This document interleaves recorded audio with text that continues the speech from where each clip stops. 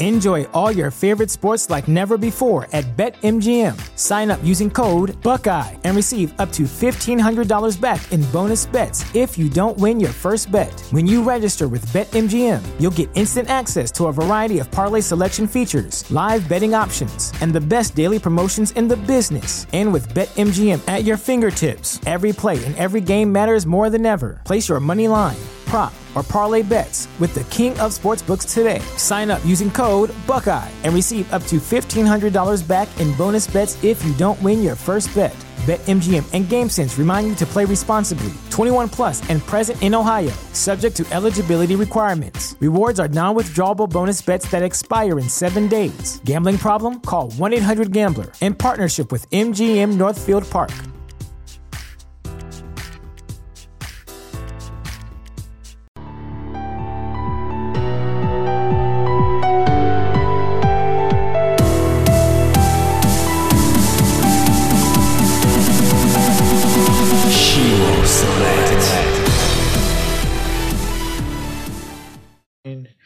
Okay, Debbie, you are in a place to be. How you doing? You feeling good? I'm good. How are you, Chris? I'm doing well for a Monday night. Starting out the week just right, I think. Sounds good. So get things moving here, get things going. So everyone's got a little bit of a background about you. You have one of these stories that I like talking about with people. With that, it seems like you were working in the corporate world, and then you just decided that, all right, we're going to try on a new adventure. Yes. That kind of how it went down? Not that easy, but. Yeah, not that simple, but yeah. I mean, I worked my way all the way up the corporate ladder, starting right out of college as an account executive and then moving my way up to a COO level. And, I kept being told every level, like, oh, when you get to the next level, the more money make you feel better and the title will be great. And, that's going to answer all your problems. And it was just every level. I'm like, this isn't really exciting. It's very, there's stress levels. I mean, there's just a new level of responsibility and all of that was okay. But I just didn't love every level. And then it was like, okay, go to the next one.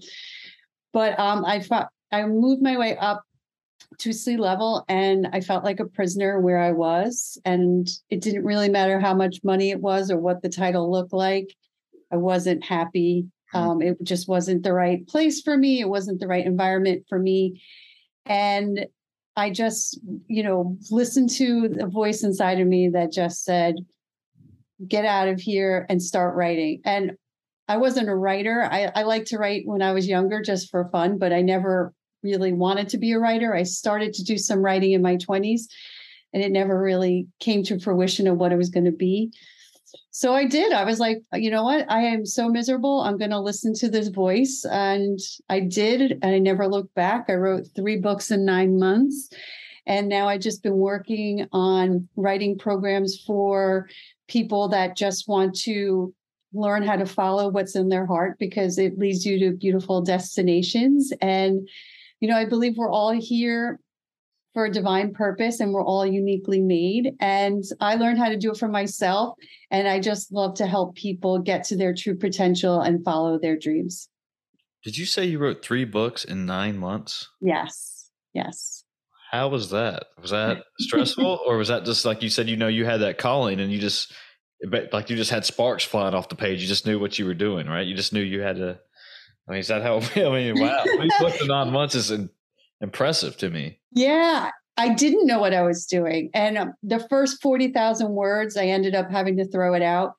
I had no rhyme or reason of what I was doing. And a lot of it sounded really stupid at the beginning. So I hired an editor who she really was so helpful with getting me on a track of a strong outline, knowing what exactly I should be focusing on in my writing, because she liked a lot of the stuff that I wrote, but I didn't have an outline of where it was going. And even though I did end up writing an outline, it ended up just letting the story tell its own, just live on its own. So I was literally days of just hitting my fingers on the keyboard. And I'm like, I'm not really here. I don't really feel like I'm here. And it's kind of amazing how everything tied together and worked out. And there's so many blessings in that for me, but it also just told a story that tied in, that resonated with so many people that were struggling and really needed direction and really needed to know that it will all be okay. And you are protected and you are loved. And there's so many cheerleaders for you here on this earth, but, also cheerleaders in the afterworld, in heaven, I like to look at it. And there, if you just look at yourself as you have this cheerleading team around you all day, it's like going through that tunnel onto that football field. If you have that bad moment, you're like, yeah. Even if the more wild and crazy it is, those are usually the dreams that come out first. Those are the dreams that are on your heart for a reason. And it's like, I can do this. And I just love to be the cheerleader for people, because once I learned that I can really look at it that way, it really paved the path to really make sure that my dreams were mine and that are coming true. So going back a little bit, and I'm glad you said that really well. Is that one of the things that kind of, that it's maybe, I don't want to say it's a problem with culture or society, whatever you want to say, but it's like, like you were saying, you kept moving up level after level after level. And supposedly, that's the definition of success. You've aced your career, you're making money, you're able to buy nice things. But you're, like you just said, you're truly not that's where you wanted to be. But most people get stuck in that, I don't know, that tunnel or whatever you want to say, that, it's like that mentality that you have to keep moving up in order to be successful. And they're afraid to say anything differently if they're not happy, because they're supposed to be happy and successful. Is that kind of the issue, that with people that they don't want to take a chance and see if they can start writing books or 3 books in 9 months? They're just like, I'll just keep going down this road because I'm making this money and this is how my life is going to be now. Well, one thing I've learned is that if you're always chasing dollar signs, you're never going to get anywhere. You're never going to be fulfilled. You're never going to be answered. And once you see wealth in your own self, of like, wow, I'm in really good health. Like, I know people that are struggling in their health for years, and you look at that, you look at the people around you, and you're like, gosh, I'm so wealthy with the relationships that I have in my life. And I'm so happy that I live in this wonderful home. And I'm so happy in the community I have. When you see wealth in yourself and what you have and what the people around you have, that's wealth. Money doesn't, I've been rich and I've been poor and I've been everything in between. And the best moments were not in a fancy restaurant with my friends and, eating steak and lobster. The best nights were in my friend's 1-bedroom apartment, where we're all sitting on top of each other on a Tuesday night in a corner of her kitchen having Taco Tuesday. Like, those were the best nights ever. And you can't get that back, and I'm so grateful for those memories and those times. And that is what is valued. That is what you're going to remember when you pass on, and when you tell your grandchildren, like, this was the greatest thing. It wasn't, oh yeah, I had all this money and I drank really fancy champagne at a restaurant that was kind of overrated. Is that really the story that it's like, wow, this is my life. This is so great. It's like, it's really not. What's your favorite pair of shoes? Is it an obnoxious pair of Jimmy Choos that break like every 5 minutes? Because mine like walked down a New York City block and I had to get brand new, actual heels broke off. Or is it those comfy sneakers that you got when you were 18 and they have holes in them and you're like, this is still the greatest? Still go back to the old. Like, I don't care. I know how it goes. Yeah. It's one of those things. John Welborn said this really articulately for me, and that he, if you don't know who he is, he used to play football, and he was kind of saying that, he found out that when you're lying on your deathbed, that he never wanted to be like, damn, I wish I would have got that new iPhone, or man, I wish, I would have got that pair of Jimmy Choos or whatever you just said, those shoes. That it was one of those things, like the experiences and memories in your life is that what you're going to hold on to the most. And I guess that's what I kind of get at. It's one of those things that, someone told me once that you're not successful unless you own a Rolex. I was like, I don't believe that's true. I mean, that's great if you like watches. I'm not knocking that, but it's like, I don't, your definition of success is completely different from mine. And I think, like, when people start, chasing these dreams and trying to be the CEO of a company or whatever it is, CFO, CEO, and that, either it does happen or it doesn't really happen, then there's like, it leads to other things negative in their life. And when they thought they were going to be happy, then, it doesn't, and then they take those feelings and just shove them down deep inside, and they never talk about it. And they just go along with life like this. And then, one day just something random happens, and they, eventually it all comes out, and they find out that, ooh, maybe I wasn't as happy as I was. And it just leads to more problems than they originally could have had. I guess that's what I'm getting at. Yeah. I mean, there's a lot to uncover through that. So the guy who is like, the Rolex is my success, that's sounds like your ego talking. And, sure. Those guys that have the big fancy Rolex are usually the guys that have been divorced 4 times and don't know what their kids are doing or how old they really are. And they live in a big empty condo, or they still live in a big empty house, and they're fulfilling their life through things. Sure. Where it's like, look at me, but don't look at me, because inside I'm really miserable and I'm sad.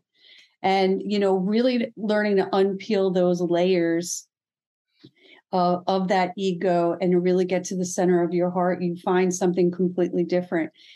And, I thought when I was younger, I was going to be a doctor, because all I kept seeing was myself in a white doctor's jacket, because that's what I could relate to with what I wanted to do. And, of course, there was no way I was going to be a doctor, because I can't even handle the sight of blood. And, and I'm not the greatest patient, but healthcare found me. So I feel like that was God's way of saying, I'm going to show you, listen to my path. So healthcare found me, and I'm like, you've got to be kidding me. I can't be in a job where all day we're talking about taking blood from people and passing it around and what we're going to do. And I worked there for 3 years. I worked at a job where it was phlebotomies, which is people that take blood and send it to the lab. And I was like, oh, okay, well, this definitely does not let me want to be a doctor. And then I worked in hospitals for a little while. I don't want to be a doctor. But leaving those jobs because it wasn't right for me showed me what was right. What I saw back when I was younger is that I wanted to heal hearts. I could see people, and I could see their potential and what they were good at. And those are things that I'm proud of in my career. But I also saw there was a different way to heal people. And now that's what I do. I look at myself as healing hearts. But, if I just looked at it as I have to be a doctor, I would have gone through all of that and been miserable. So I went down a few different paths that really built me up for what I'm doing today. But I didn't understand that or see that. But it showed me that I really understood people and what they were good at, and to put them in the right place, because they are following their dreams and their skill set that they match, and they are happy. And the majority of people that follow their dreams end up making money that is more than what they thought. They end up having the things that they never thought they can have. It doesn't always relate to money, but so many people limit themselves because of money. And it's an exchange of energy. So if you're always chasing those Rolexes and expensive cars and stupid shoes and all those things, it's negative energy. If it doesn't fulfill you, if it's like, oh my gosh, I have this money, and instead of buying a Rolex, I'm going to fund a charity that takes care of homeless people, or to give to fund a cure for something, or to start a foundation. If you take that money and do it to use it to potential to help people, that changes the energy of of money. And I think that chasing dollar signs is really ugly. So I just go back to that, and unpeeling the layers of what you really are really important. And I'm sure your friend that's the CEO, it's just more of his ego, and I'm sure he's a painter or something in there. He's probably going to turn out to be a yoga instructor. Yeah. Well, for the record, I don't think I have any friends that are CEOs. I think I was using that as an example, but oh, that's okay. But touching on ego and things like that, and I've had gone back and forth with people on this, that some people have said that you can be successful without an ego, and some people say the opposite. And it's just a matter of, how much do you embrace the ego, and how much can you take on to a certain point, and how much can you leave at the door when you walk in? And I mean, is that something you think of as like, can you be successful without an ego, or can't you? I 100% believe that you can. And you make me think of this one person that I follow, because I love his path of following his heart and finding the dream that's inside of him and being like, this is crazy. Why am I doing this? And just his journey through faith. And I bring him up a few times because he became a voice. He did voiceover. He's an actor, and he became this starving actor. And he just came to a place where it was like, God, I don't know what you're doing to me. I have like $10 in my pocket. I have no money in my bank account.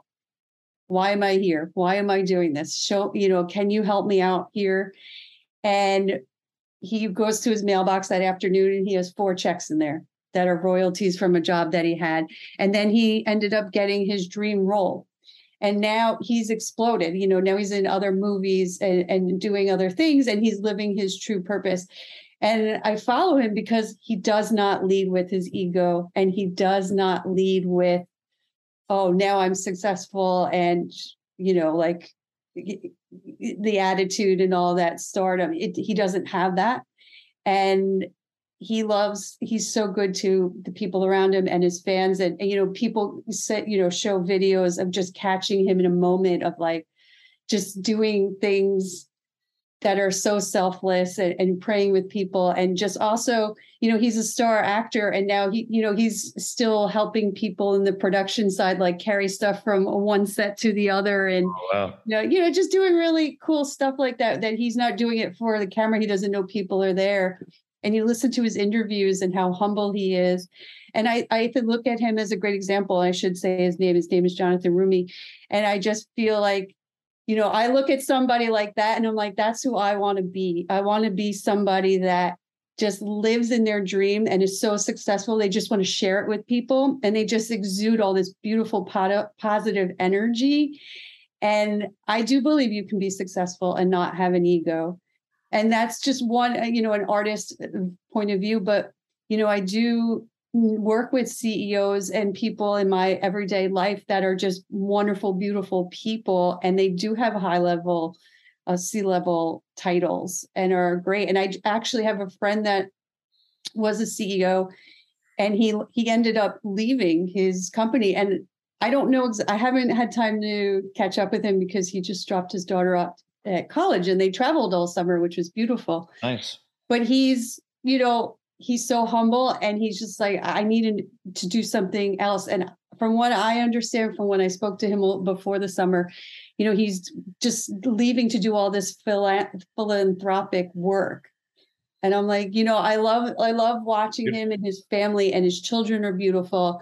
And I look at him and I'm like, that is success. You are an influencer. You are a CEO. You have great kids that have big aspirations. You have a wonderful family. You give back to the community, and you have faith. And, I think there's so many people like that I want to surround myself with, because that energy is contagious. And, being around those people is contagious. And so it's true. And there are people out there, and, become one. There's no reason why you can't become one. And there's no reason why you can't attach yourself to those types of people. Yeah. It's like one of those sayings that if you want to see your future, look around to see who you're hanging out with, who your friends are, and, or whatever that other saying is, you're the average of the 5 people you hang out with the most. So obviously, when you surround yourself with people, like you said, who are doing that philanthropy work and, being in like that one actor carrying bags or whatever it was all across the set and stuff. Like that stuff is so cool that, you're not too big or, you can leave your ego at the door and say, help somebody. Right. And you can do things like that. And like we were talking about earlier, people will remember that stuff from you by, rather than just saying that, oh, he's just that one dude over there. It's like, oh, wait, and this is one guy, he helps people. He does things, it's like you're living the hero, being the hero in your own movie.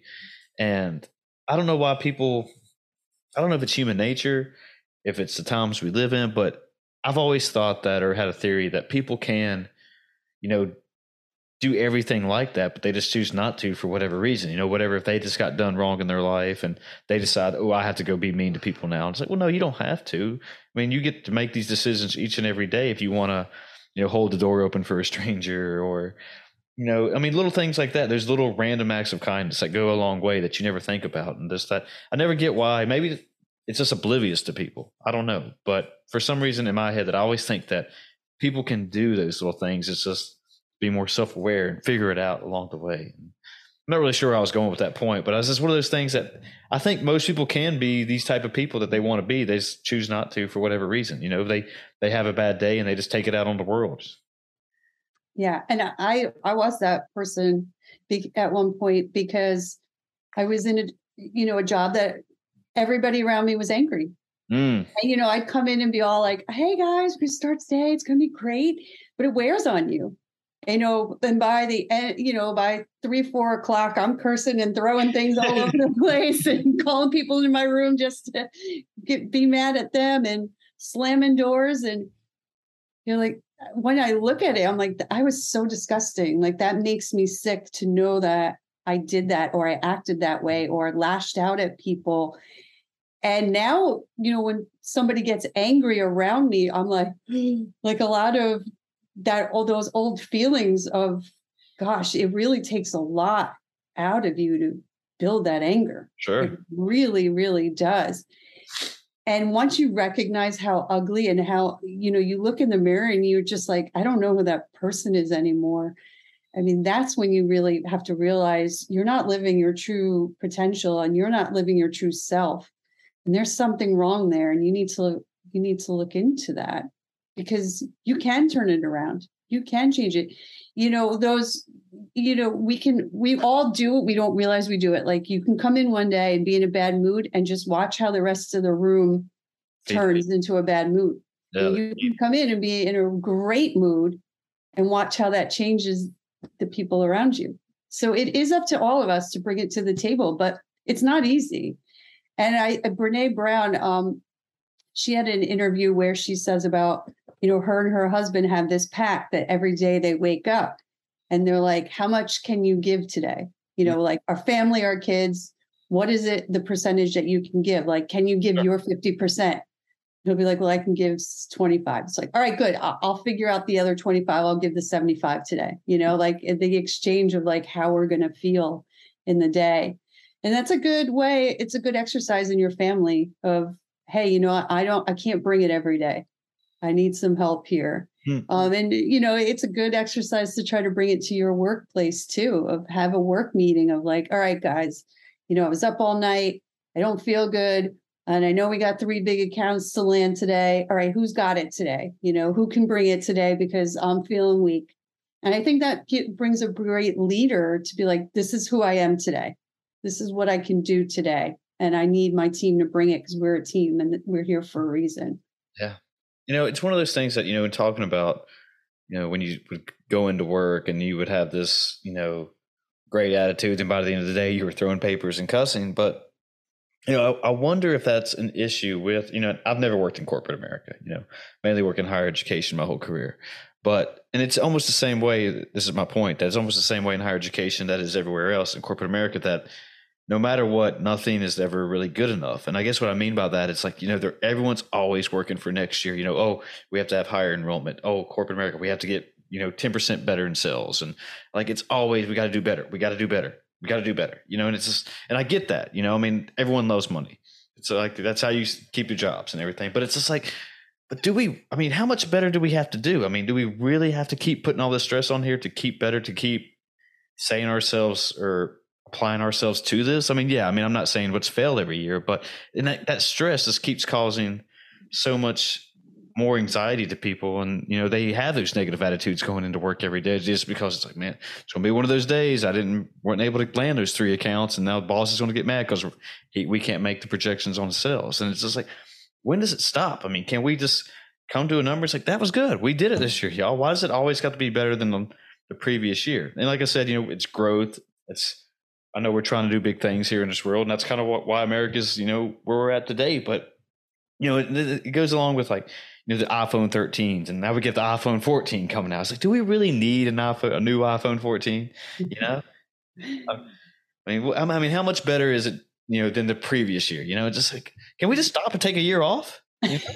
Exactly. You know? Like, I'm still trying to figure out the 12th. Like, exactly. Yeah. Let's take a minute, you know? And I mean, I guess, I don't know, maybe that's a very poor way of putting things, but it's just that, you know, it just doesn't make sense to me that, okay, you know, and going back on the iPhone example, just that, okay, you made the camera a little bit better. Do I really need that though? I mean, you know, I mean, we've been, you know, as long as we're making money in corporate America, why do we need to keep putting this extra pressure on our employees and just give them a thank you? It's like, hey, we did well this year. Yeah. Well, I think there's so much value in everything that you said, and I want to try to address all of it. So if you're this is exactly what I thrived at when I was in corporate America, was exactly you said, like that sales and that pressure stressed me. Sure. That is not the right place for you, right? So to be in that stressful, like, make your numbers, do that. That is one of the top things that people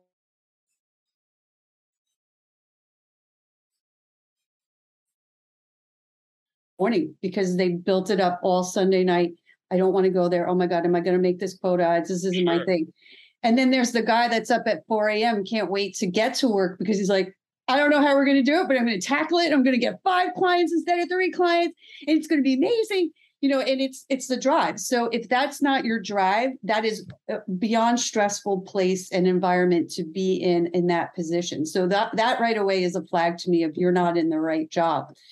As for, you know, going from the next iPhone 208, wherever we are right now, I'm not sure. Because again, I still am learning things about the 12 that I didn't even want, but I gave my phone to my dad and upgraded myself. Nice. So there's a level of conditioning. And yes, do companies take advantage of that? Of, you have to have it. Oh my God, this camera's better. I don't know what it is, but you're going to love it and you got to have it. Yeah. And we get into that cycle. And I think we're at this place now of like, I'm sick of this. I don't need the 14. I'm staying with the 12 for the next 12 years and it better work. But there is a conditioning. So I think of the cars, and my neighbor every day is like, I'm just going to wait so the cars drive themselves. And then, yeah, that's great. But they're conditioning us on the cars of getting there. So, you know, there's those, the cameras that alert you, there's someone to the left, someone to the right, front and back of you, the cars that can stop by themselves, the cars that can park themselves. And, you know, if we went from 0 to 60, we'd all go wild. And especially with the phone, if we went from the flip phone to iPhone 14, I mean, none of us would understand or how to do it. So there is a level of conditioning because we're all in a learning curve and we're all getting there with our own ways of learning. And, you know, I can absorb it in 5 minutes and it could take somebody else 2 days, you know, or I'm still learning the 12. So to me to get the 14, I'd be like, I don't know. I got a new car last year because my lease was up and it took me 10 minutes to figure out how to turn it on. And I'm like, I know there's a button. I know it's somewhere. And then I couldn't even get it into gear because it's like a button and a turn. And I'm like, oh my God, I don't even know I can drive this. But if I went from, you know, a 1988 Subaru into a 2002 SUV, oh my God. And I had a neighbor that she was 95 and she was still driving, and she had the same car for a decent amount of time.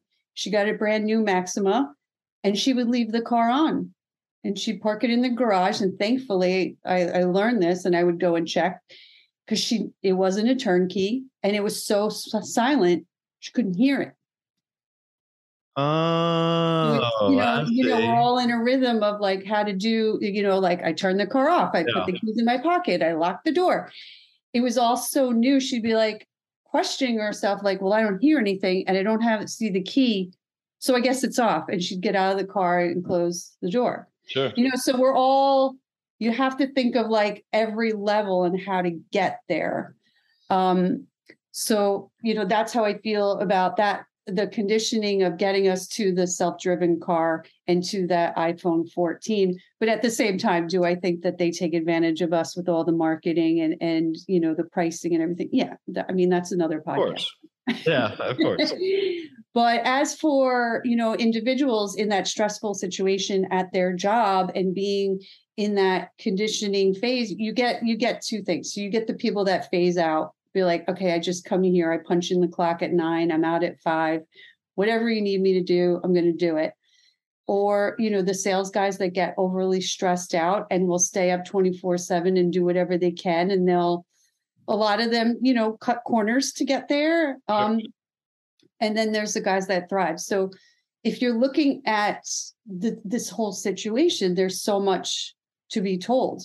I had a perfect situation that was a sales situation with one of my employees, and she was always going on sales calls. She was just a supervisor. It is in the phlebotomy stations that I spoke of. She was a supervisor, but she was amazing at knowledge, and she knew everything about the job, and she could talk to doctors and give them so much detail of what they wanted. And the salespeople were like salespeople. So they would bring her on all her sales calls, and she's exhausted because she can't do her job because she's on all these sales calls, and then she's staying up late. She happened to just become a single mom, and she's waking up early with her daughter, and she's failing. And I'm like, what's going on? And she's so stressed out. I'm like, I don't understand. Find all this out that she's going on all these sales calls. And I'm like, this is wrong. You're in the wrong job.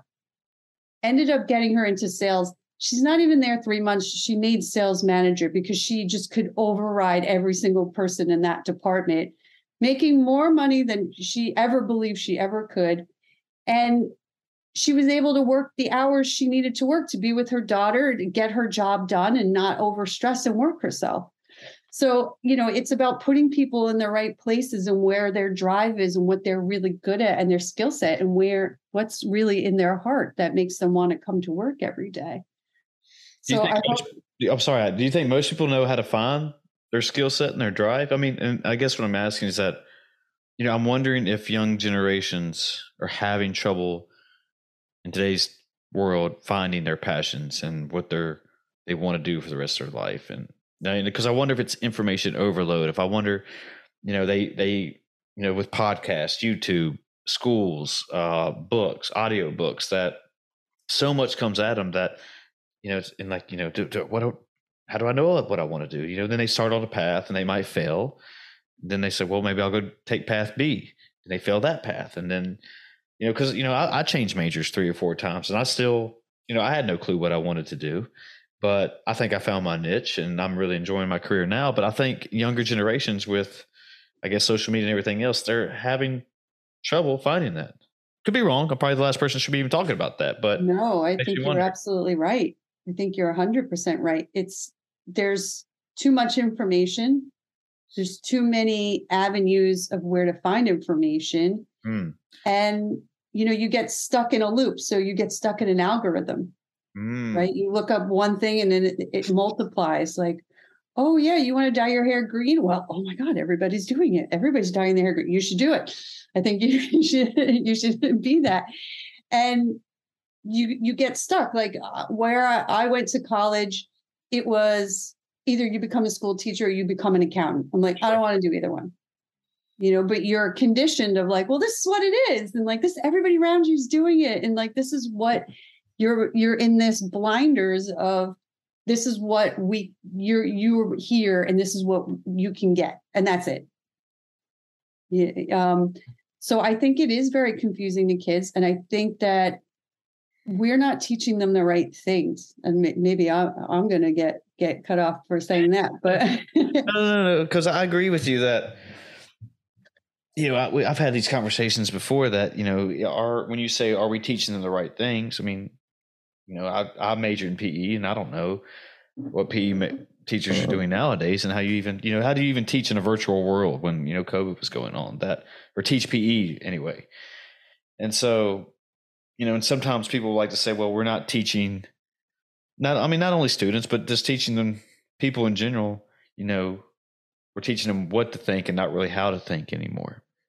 And that people like the easy roads and being told what to do, and just, go work the 8 to 5 and then come home and start drinking beer and watching Netflix because that's their escape or whatever. And that's generally speaking. I'm not saying that for everybody, but, and they just want to be told, like, hey, just keep doing this for the next 30 years and then go drink margaritas on the beach until you feel like, until you go into the afterlife or whatever it is.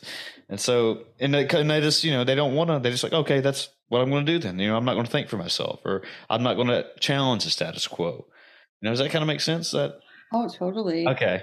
Totally makes sense. And yeah, when I worked in printing, there was a whole bunch of guys that were actual typesetters. So they actually wrapped type that was like a sentence. So this is old school printing, right? Okay. And right when I got there, it just went digital.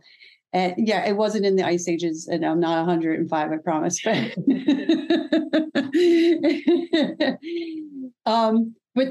when I started, they're like, "Do you know when I'm going to retire? I'm going to retire in 8 years and 3 days." And blah, blah, blah. And I'm like, "Okay, like wow, that we got some time here." Okay, and those days came closer and closer, and they were like, "I can't wait to retire. It's going to be in 5 days. It's going to be fun."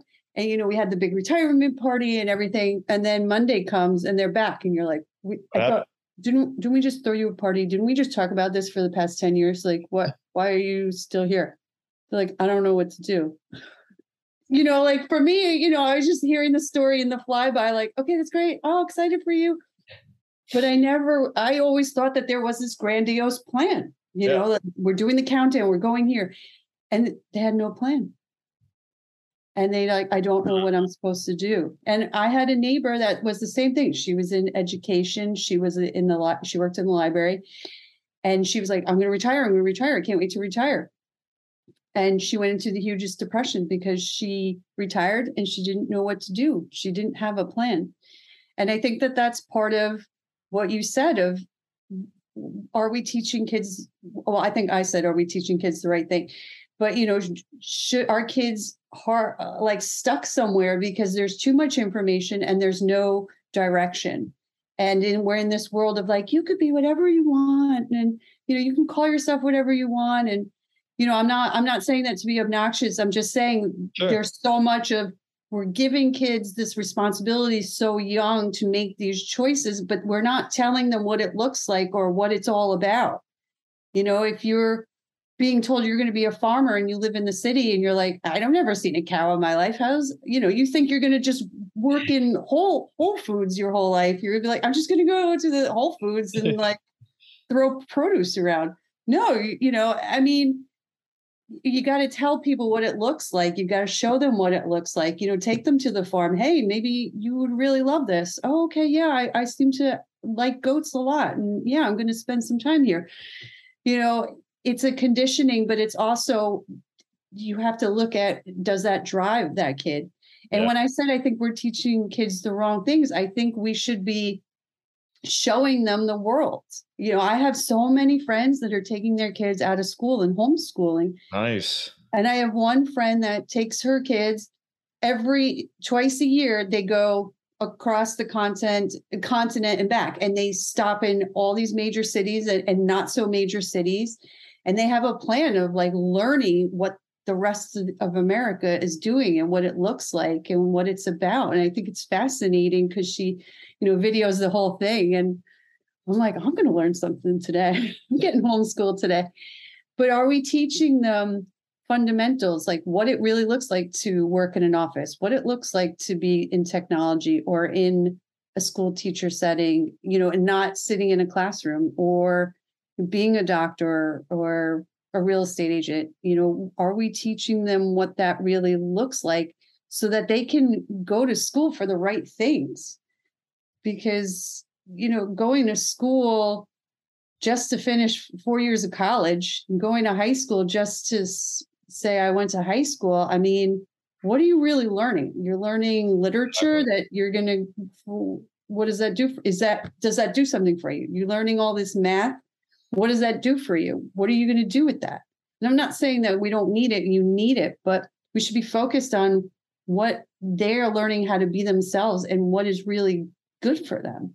Yeah. To your point, I agree with that. And I can't remember what culture does this. I want to say it's the Netherlands, or it's not in America, obviously, but I can't remember off the top of my head. I'll look it up and put it in the show notes or something. But after college or after high school, I can't remember, but they take a year off from not even going into the world or the job world or whatever you want to say. And they actually start traveling. And I hate that I'm using the word they because I can't remember which country it is, but they move around and they have these life experiences and they take chances on things and they find out like. Enjoy all your favorite sports like never before at BetMGM. Sign up using code Buckeye and receive up to $1,500 back in bonus bets if you don't win your first bet. When you register with BetMGM, you'll get instant access to a variety of parlay selection features, live betting options, and the best daily promotions in the business. And with BetMGM at your fingertips, every play and every game matters more than ever. Place your money line, prop, or parlay bets with the king of sportsbooks today. Sign up using code Buckeye and receive up to $1,500 back in bonus bets if you don't win your first bet. BetMGM and GameSense remind you to play responsibly. 21 plus and present in Ohio, subject to eligibility requirements. Rewards are non-withdrawable bonus bets that expire in 7 days. Gambling problem? Call 1-800-GAMBLER in partnership with MGM Northfield Park.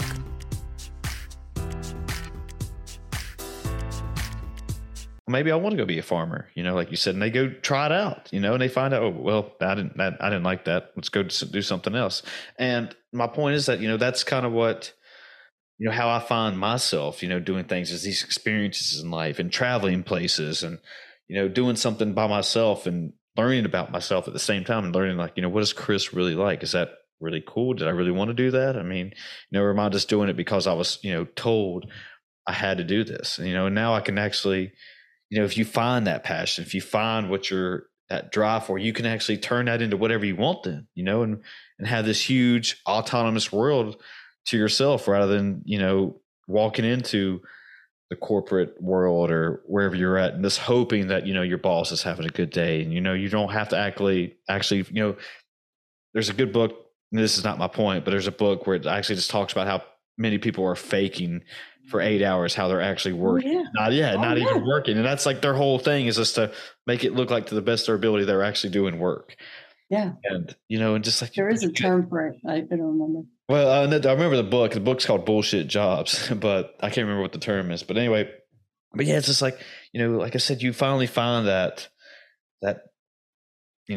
autonomy and that you can, now I can go write my books, and I don't have to have that stress and my, your mental health just goes up 100%, and because that you're doing everything for yourself rather than just for somebody else. And maybe I lost my point for there, but I guess that's what this world needs. Like that's, I guess to your point. Yeah. Like, yeah. But I'm going to take it a step further. Keep it going. And, not only like, graduate high school and take some time to learn on your own of like, I want to learn this before you make a choice to, attach yourself to a college, if that's the right thing for you. But I also think, you change, right? So you go into the workforce at like, let's say we think it's like 23. And then when you're 43, I think there should be a life expectancy for jobs of like this job, how many people sit in a job for over 20 plus years and they're stale. And then the company's stale, but they're like, can't get rid of somebody because it's politically incorrect. But, make contracts different of like, this job has a life expectancy of 5 years. And this is where what your path is. And I think at a midpoint of your life, you should take a year or two off and be like, I'm a different person. I started this career when I was 20 something and I've accomplished it. It's good. I'm done. But now I need to take a little break because I think you need a break in the middle of your life and reinvent it and be like, you know what? I worked really hard. I knew what my path was going to be. I was going to do this career for so many years, and then I was going to work my way to here. And then at this point, just say goodbye, take a little time. And now I want to be an artist, or now I do want to be a teacher. I was in banking forever, and now I want to do something to give back, or something less.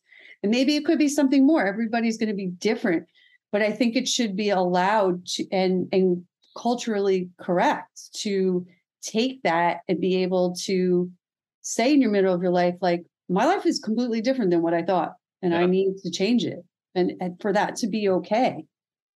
Does that make sense? No, it makes perfect sense. And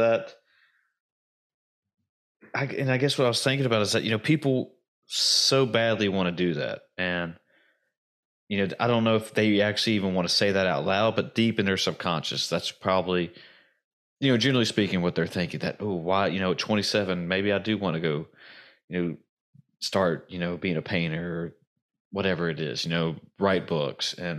But, you know, it's where they, you know, people get trapped and they have a family. And I'm not saying anything negative about this, but, you know, they start depending on this money and that career. And they're just like, you know, I can't just give up my career and just start being a painter or entrepreneur or whatever. I mean, how am I going to feed, you know, the dog? How am I going to feed the kids? You know, how am I going to get them through their world? I mean, how can I make a better life for them, you know, than what I had?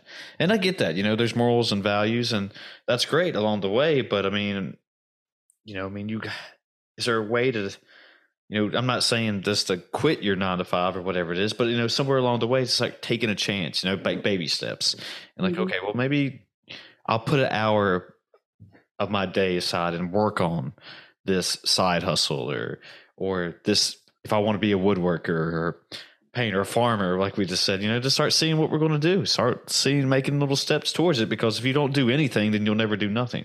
You know, if you really want to do something, you'll do it. And, you know, that's kind of one of the things with this podcast that, you know, I had this idea of doing it, you know, back in 2017, 2018, but somebody told me, it's like, why? You know, you're not going to make any money out of it. And I said, well, that's not the reason I want to do it. You know, I want to be able to explore thoughts and ideas and, you know, get out of, you know, this one lane thinking and look at things into a different perspective. And, you know, and I finally just decided, you know what, I'm going to block out the mechanisms. I'm just going to do it, you know, and if it's trash, whatever, I'm going to do it. Who cares? You know, I'm doing it for me.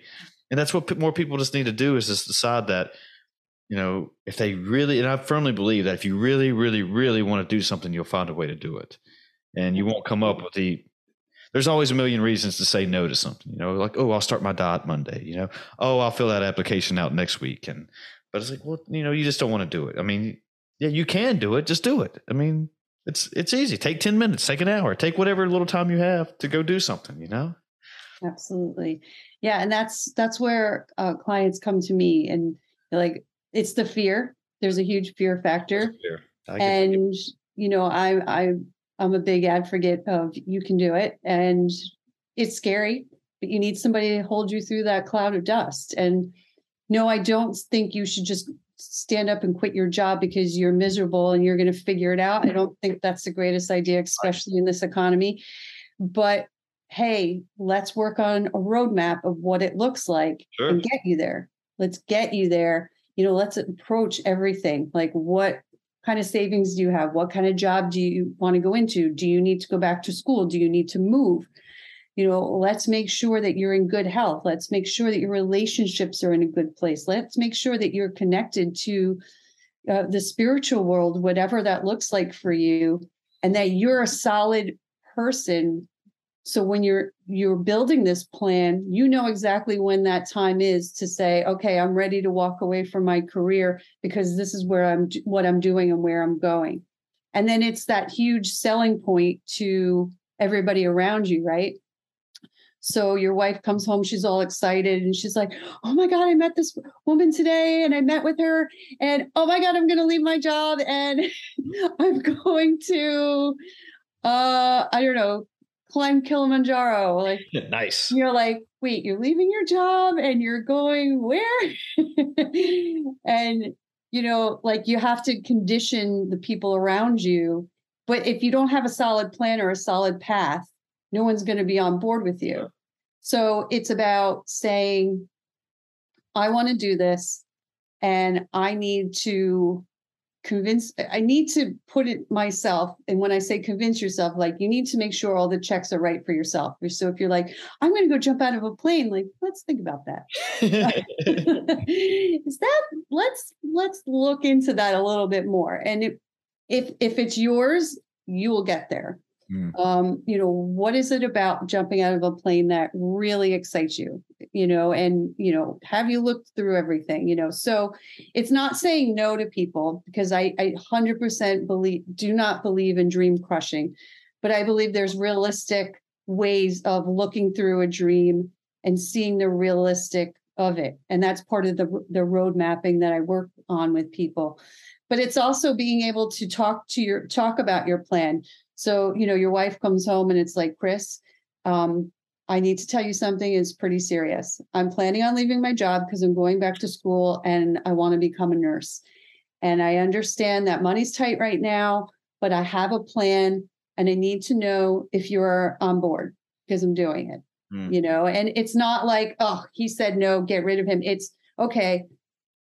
I know that when I'm doing this and I'm asking a lot of him, but I understand that when I'm in a rough spot and I need some support, he may not be my number one person for this avenue to go through. It might be my mom. It might be my sister. It might be my best friend.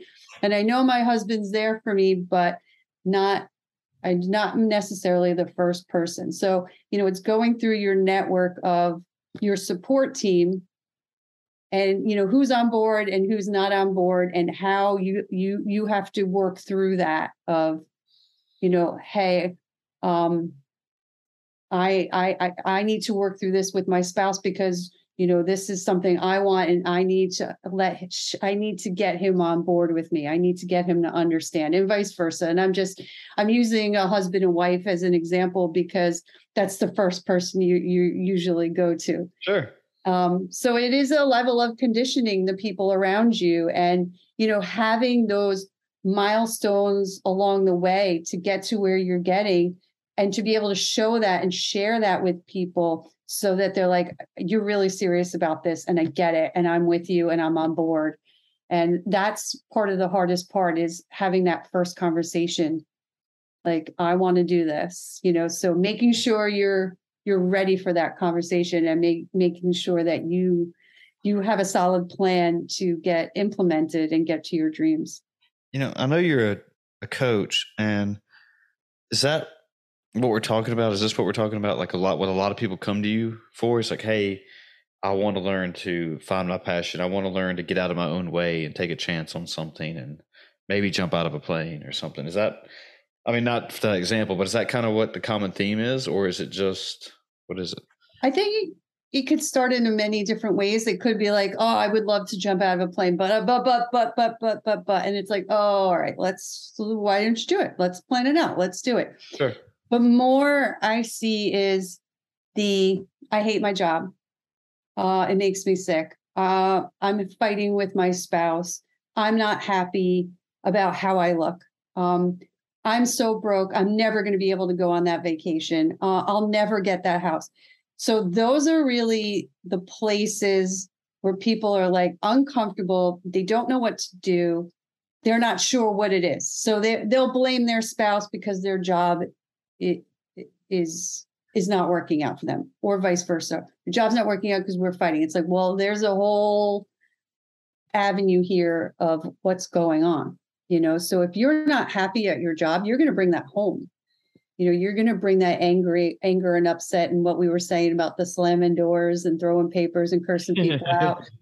And then, you come home and you're angry and you're doing all that. And then, you go and grab the beer and just veg out on Netflix and tune everybody out. And, all you're dreaming about is that Rolex. And it's like, well, let's relook at all of this because there's something wrong here and you're in the wrong place. And let's figure out what the wrong place is and get you in the right place. And is it, I'm afraid to leave my job as a banker because I really just want to go and work on a farm and paint and feed goats. And all right, that sounds great. But why? I'm afraid to tell my wife because she'll hate me and she'll leave me. Well, let's work on the plan. Let's make sure that this is what's right for you. and let's put what it looks like, and let's condition the situation for her to be on board, Yeah. and Is it always easy to blame others for your problems and we rather than always take responsibility? blame her. I mean, my gosh, my parents, I mean, I have a book about it. Yeah, but there comes a point of like, I'm just throwing daggers at them because it's easy, Sure. and yes, I mean, nobody's perfect, but hey, I have a very good childhood. They've always been good to me, and we don't always see eye to eye, but we all try to come together, and we're all help each other and support each other. And I don't know where I'd be without them. But sure, I mean, we all love to point a finger at somebody because it's never us, right? We're never wrong. We're perfect always angels. And, it's hard to reflect into yourself of, what, I was wrong in this situation. And you have a choice of, you can make it better. There's ways of asking people for forgiveness without coming through with the box of chocolate and flowers and be like, please, please forgive me, forgive me. There's acts of kindness. There's ways to show that you've grown past the situation. There are ways of giving back to somebody in a way that they just wouldn't expect. And, I ask people to make a forgiveness journal of people, like 100 people that you should forgive and 100 people that should forgive you. And you just every day take one of those people on either side of the fence and ask for forgiveness. And, it could be just saying it out loud. It could be having a conversation with them. It could be just doing an act of kindness for them. There's different ways for different situations, but let's just say we were fighting and, we don't even live in the same state. And I was just like, oh my gosh, I haven't spoke to Chris, and he was a good friend of mine. I know he's mad at me. I don't know how I could feel about picking up the phone, but you know what? I just want to put it out there of, I hope he forgives me for everything that I've done. And I'm sorry if I hurt him, and just putting it out there, you'd be surprised. It's one of those things where they're like, hey, I was just thinking about you and I felt like calling you. I don't know. Or, oh my God, I heard the song. I haven't heard it since the last time we hung out. There's those little things that come up of like, hey, there's a level of forgiveness in that air, and you feel it, even though you might not have heard the words. There's ways of feeling it. And that really, really makes a big difference. And it works. That whole process really works. What were you thinking when, you decided you're leaving that COO job? Like, were you stressed? Was it just like you knew, like, you put it out there and you knew it was the right choice? I mean, did you have no clue what you were doing and you were just taking that leap of faith? And I mean, what was that like for you? I mean, was it just like, oh, this is my time. I know it. I just know it. Or you know what? I was going to die if I stayed there. I would have died, and I would have.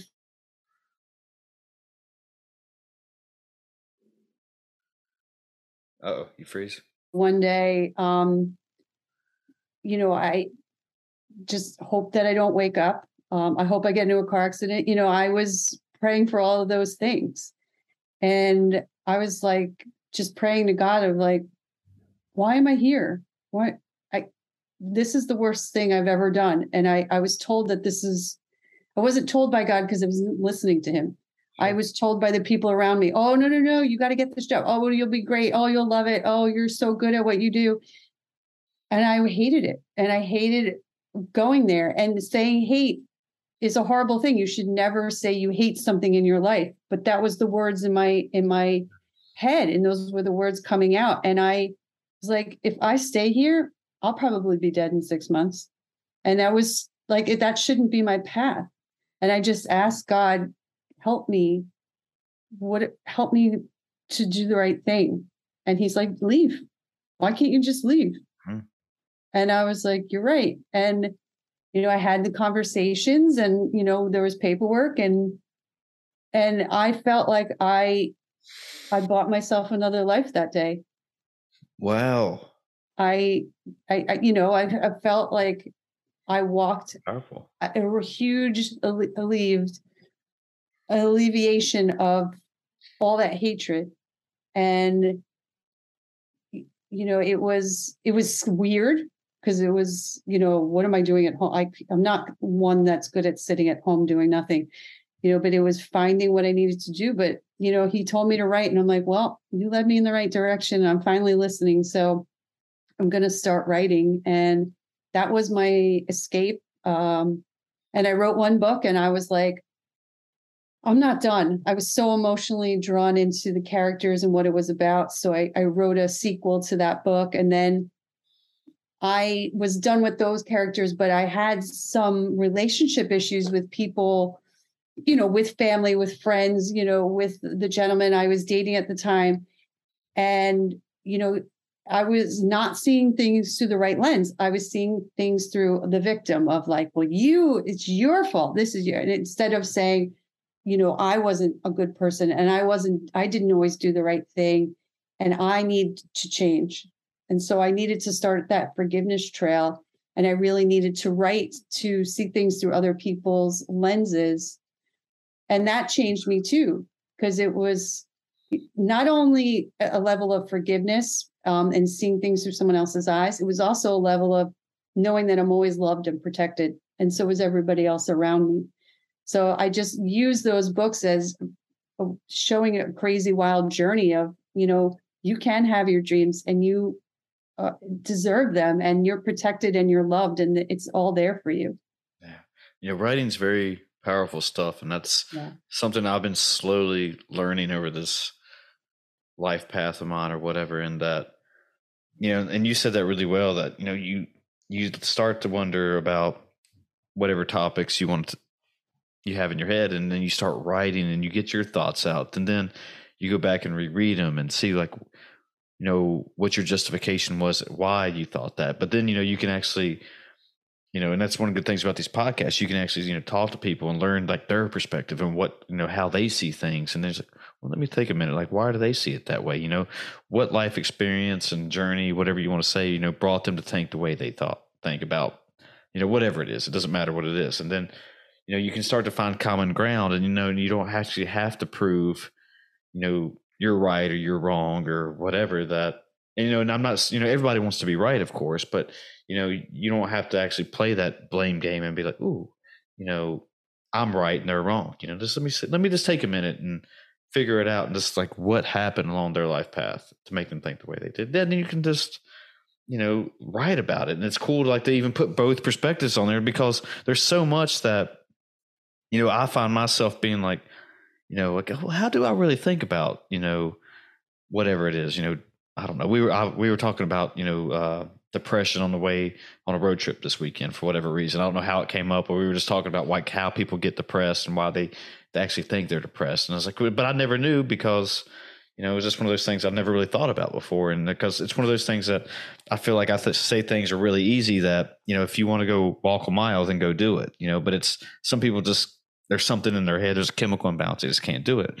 And that, when I write and when I try to write, I guess it is, I don't do it as much as I want to, and that's just my own fault. But you start to learn and build these thoughts and articulate it very well. Of like, okay, now I'm starting to see everything in a picture. And I guess everyone learns differently, but it's, for me, I don't know if that muse is coming to me right then. And it's just like, oh, this is making more sense, rather than me just keep it in my head and try to think of it that way. So yeah, writing. That might be a little bit of a rant, but I hope that kind of made sense. It made sense in my head when I was saying it. Yeah, no, it does. Yeah. Writing is very powerful. And, you can get so much out just journaling and putting things on paper. And I tried over the summer to do the voice recognition to finish the book that I'm writing now. And I'm like, oh, this is going to be great. And it's just not the same. It's just, I can't, it's something about, putting it on paper, even though I'm typing, but yeah, I can't, I don't know. Maybe I was just programmed that way once upon a time, but it's powerful to put things in words, and it's powerful for people to read it too. Sure. And, you have to be very careful about, I write fiction novels, and, if there's anything sensitive to somebody, I make sure that they know about it, because it's like, yeah, this might resemble a little bit of something you went through. I just want to make sure you understand, it wasn't to hurt you or anything, and make sure you're comfortable before I publish it. Because people are affected by, seeing a reflection of themselves in a book, or, in a blog or something that can really strike a chord with them.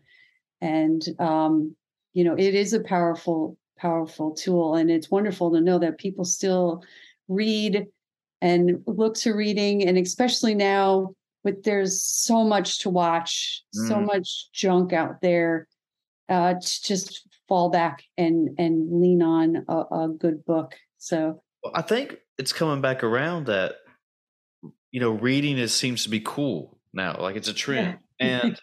And, back in maybe in my era when elementary and stuff that, you were a nerd if you read a lot, right?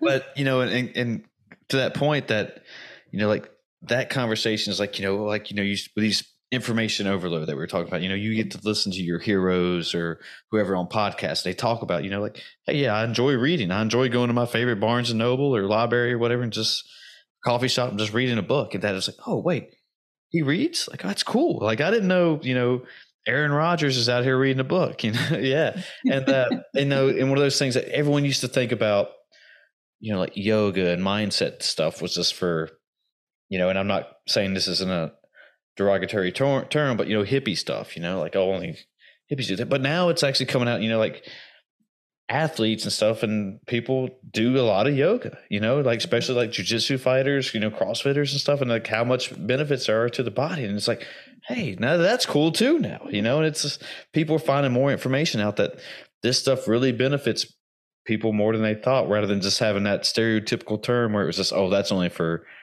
hippies and nerds, but it's not, and just that, and it's becoming more powerful, I think, and maybe I'm wrong, but I just, like I said, it seems like to be the cool thing to do now, because you learn and you can have different perspectives on stuff. And then when you actually talk to people, you can actually say something about a certain topic rather than just saying, that was a cool Netflix show I watched last night. Yeah. Maybe I'm wrong, but I feel like it's coming back around that it is pretty cool, and plus all these companies like Audible are making it where you can, listen to books. And that's normally how I get all my information in, just because I like to do that and take my dogs for a walk at the same time. I was like killing it today, getting everything done. Yeah. Yeah. Yeah. But I don't know. I feel like audiobooks too. Yeah. I know a bunch of people during the pandemic that went and became a yoga instructor because they found peace in it and, used it as such a great tool, being cooped up and, needing to center themselves. So I do yoga. I am not you have to have like the greatest instructor. I will say that's, to me, is the key to. Sure, you gotta have a good one. Good yoga, have a really good instructor, and there is really good instructors out there for sure. I find I use some of the yoga in a lot of meditations that I do, and I am certified in meditation. So nice. I kind of, I stick to more the meditation and less of the yoga. But I do see that in the future, I'll evolve into doing more yoga, because, you learn a lot about breath work as well in meditation, and, the effects of that. And then once you learn how to really get down the breath work the right way, then you want to be able to use that to get into these poses, as that changes it too. And it's just, growing your body, and it's so much kinder than CrossFit. Yeah. No, well, even with meditations, that's a good point. That was another thing I was trying to say, that, more people, popular people, athletes, very, president, I don't know about presidents, but, really popular celebrities are saying they meditate every day, whether it's 15 minutes, 10 minutes a day, even entrepreneurs, like really successful people saying like, hey, get up. And that's one of the first things they do is, meditate for 10 minutes alone, and it's just like, hey, that's actually a good idea to incorporate into my routine on a daily basis. And yeah, it's one of the cool things. I think it used to be looked down upon, that people were just like, oh, that's not good for anybody. That's just a waste of time. But it's like, no, we're learning that, taking 15 minutes and just sitting by yourself, and, there's obviously, better than I do, there's many ways to do it, but, just resetting the batteries, resetting the mind for a few minutes, and just, okay, now let's go back and take on the day now, got that out of the way. I worked out my thoughts. I figured out what I need to do. I feel better about myself. And then bam, you can go do big things in the world. Yeah. And I think just a few minutes, exactly when you wake up, and just having a routine of, even if it's just a minute. I mean, I like to say to just have your mantra ready of, your goals and your dreams, and recite them and just be like, I know today's going to be a great day. I know I'm one step further. I know today something huge is going to happen. And, I'm going to let it happen. I'm so excited. That changes your day. And, having a few minutes every day to just sit and do some proper breathing and, reciting your mantra or getting yourself out of a situation. Like I have one client that she's trying to learn how to, she wants to, she jumps at somebody and then it's like, wait, I shouldn't be here. So it's like learning how to get myself out of it, before, while I'm in it, then I'm like, I didn't want to scream at somebody. And it's like conditioning how to see it coming. So, you go into a meeting where you're like, this isn't going to be a fun meeting. I know there's going to be some unhappy people, getting yourself into like a good state of mind where you're calm and you're like, okay, I can handle this, or you need to be high energy, doing meditations to get yourself into high breathing, to get yourself excited and ready. And did you ever see Ted Lasso? Yes, I love that show. Oh, greatest. My favorite all-time shows. Oh my God. That show is like the best because it just, I agree. That is one way of like just being in the right place at the right time. And everybody's like, this is not going to work, and how it works. And they nailed it. And so, gosh, I don't remember her name. The blonde, the owner of the soccer team. Yeah. Miranda? No. Hold on. I'll look it up. Keep talking. Okay. So what I love is,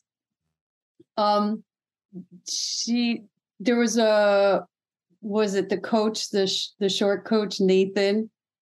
And she's like, when I need to when I go into a meeting and I know I'm nervous and I'm scared, I go into the bathroom and I go look in the mirror and I make myself really big.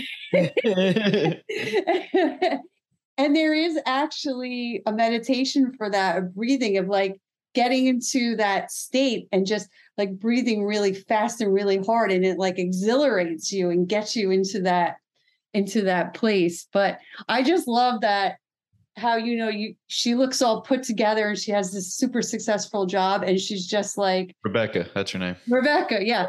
And she's just, is somebody that's like, hey, I'm honest, I just love the vulnerability of everybody in that show and how it just so perfect. Yeah, that's a great point. Just the vulnerability, because, a lot of people were scared to show that.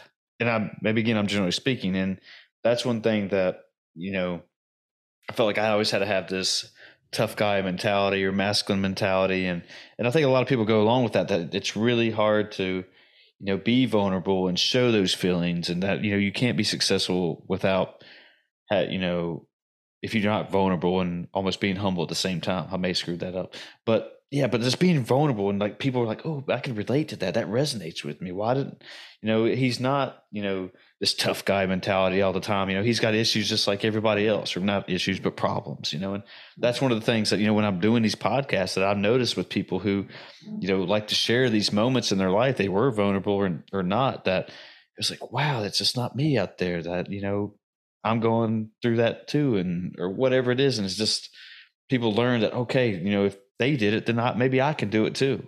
And it's a strong thing. I think it is that, I think a lot of people get stuck and they feel like they're the only one in their head and they just can't get out of their own way. Then they've learned that, oh, okay. And then it helps that, you have a friend, or not, maybe not a friend, but there's somebody else out there that, like, hey, I can actually, maybe if they did it, I can do it too. And then you can start on a new path in life. And like you did, and find out it doesn't always have to be this way just because it's the status quo again, or part. Well, I guess that's the right word to say that. Sometimes I say things on here, it's like, did I use that right? So I don't know. No, you're good. You're good. You're totally good. Yeah, it is. It's seeing that leap of faith in somebody that you're like, she did it. Oh my God, that means I can do it too. Yeah. Yeah. And it's interesting when you get into this path, and leaving my job, and I had one friend that was always nervous and worried every day. And she'd be like, oh my God, well, if you're starting this business and you're writing, like, how are you making money and how are you going to pay your bills? And she would make me out to be homeless. Like, I'm like, I'm not going to be homeless tomorrow. Like, I may take a little time, but no. I mean, it was like almost like it was so repetitive that it was a mantra, as if it was like, and I realized I was like, oh my God, like I'm failing and I don't understand why I'm failing. And I'm like, because I'm just having this voice in my head all the time of like, you're not going to be able to pay your bills. But it's her insecurities of doing it and watching me doing it. And I was just like, I don't understand what's going on. Like I have a plan and everything's working out. And all of a sudden you're like asking me where my tent is in the park. I'm like, I don't have one, you know, like, I'm not there, you know, but those, you know, that conditioning of the people around you, that is such the hardest part of the journey is A, telling people what you're doing, and then B, people inflicting their fears on you, and you can't get sucked into their fears. But if you look at it and you turn it around and say, it's their fear, it's not my fear. And just look at it as you're doing something so big that it scares people. Yeah. Well, sometimes I wonder if it's two types. So I've learned there's two types of jealousy, right? Yeah. And that, you know, you're jealous of somebody, you know, being able to be free and take that leap of faith and go start doing something they actually want to do. And you're just jealous and you hate on them and you just try to beat them down as much as you can just because you have your own insecurities about it because you hate your job. And then there's another type of envy where you're like, wow, you know, Debbie left a job and started writing books. Now I want to do that, you know, and it's a motivation tool at the same time. Yeah, you're jealous, but you're using that as motivation at the same time. And that's where more people need to spin that around instead of just hating on somebody just because they're doing or living the life they want to and they can't. Just, hey man, like, let me use this as motivation. If she did it again, like, you know, again, if she did it, let me take a chance at it, you know, baby steps, you know, just don't go, you know, drop everything and take off running. Cause then you might be having a tent in the, in the park. But, you know, but it's just a matter of just, you know, everybody wants to take the red pill or the blue pill and get a shortcut or the shortcut overnight but it just takes like a steady road of just building good habits and making the right decisions and maybe a little luck, maybe a little hard work. And eventually you start to be that person who got to, you know, leave the corporate world and find that they're happy now and doing what they've always wanted to do. Yeah. Yeah. And, you know, jealousy is a form of flattery, right? So, you know, people that are paying so much attention to you, you know, there's that energy of like, there's an attraction for a good reason, you know, and they're trying to process it. So if you recognize that and you were watching somebody process what you're doing, it is that faith of she's doing it. Sure. Yeah. So, you know, I think it's again, another motivator of people are watching me and it's, you know, hey, make mistakes, because if you don't make a mistake, you can't always be perfect. And when you think the road is dark, it can get darker. Black can get really black. And, you know, there's reasons for it, but you also learn value in every step in, you know, exactly like, do I need the Jimmy Choo shoes? Is that going to like help me be successful on a podcast because everyone's looking at my feet? Or, you know, feel like I'm going to wear those old pair of Adidas that I've been kicking around since 1982. No, not 1982, 2012. I don't know. Bad. That's not bad. That's better. Get your money out of it. Yeah. You know, so, you know, you find value of, you know, what you need, what you don't need, what will help you be successful.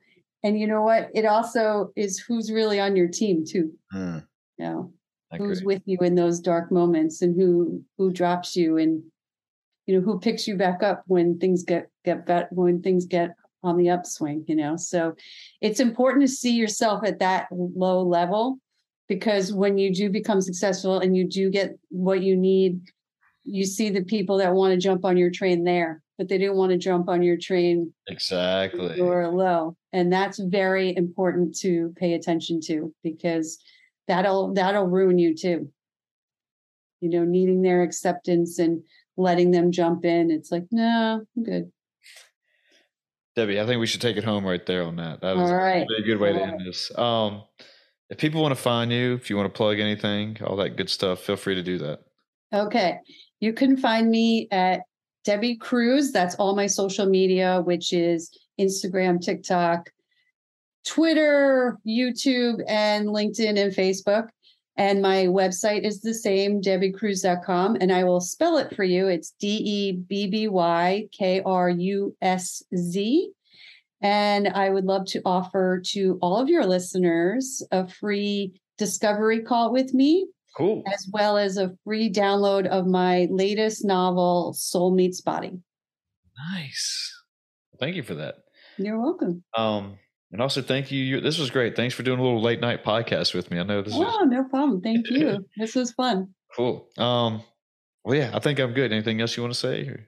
I'm good. Thank you so much for having me. I really appreciate it. No problem. Yeah, loved it. Had a good time. So, all right, folks, we're out of here. Be good.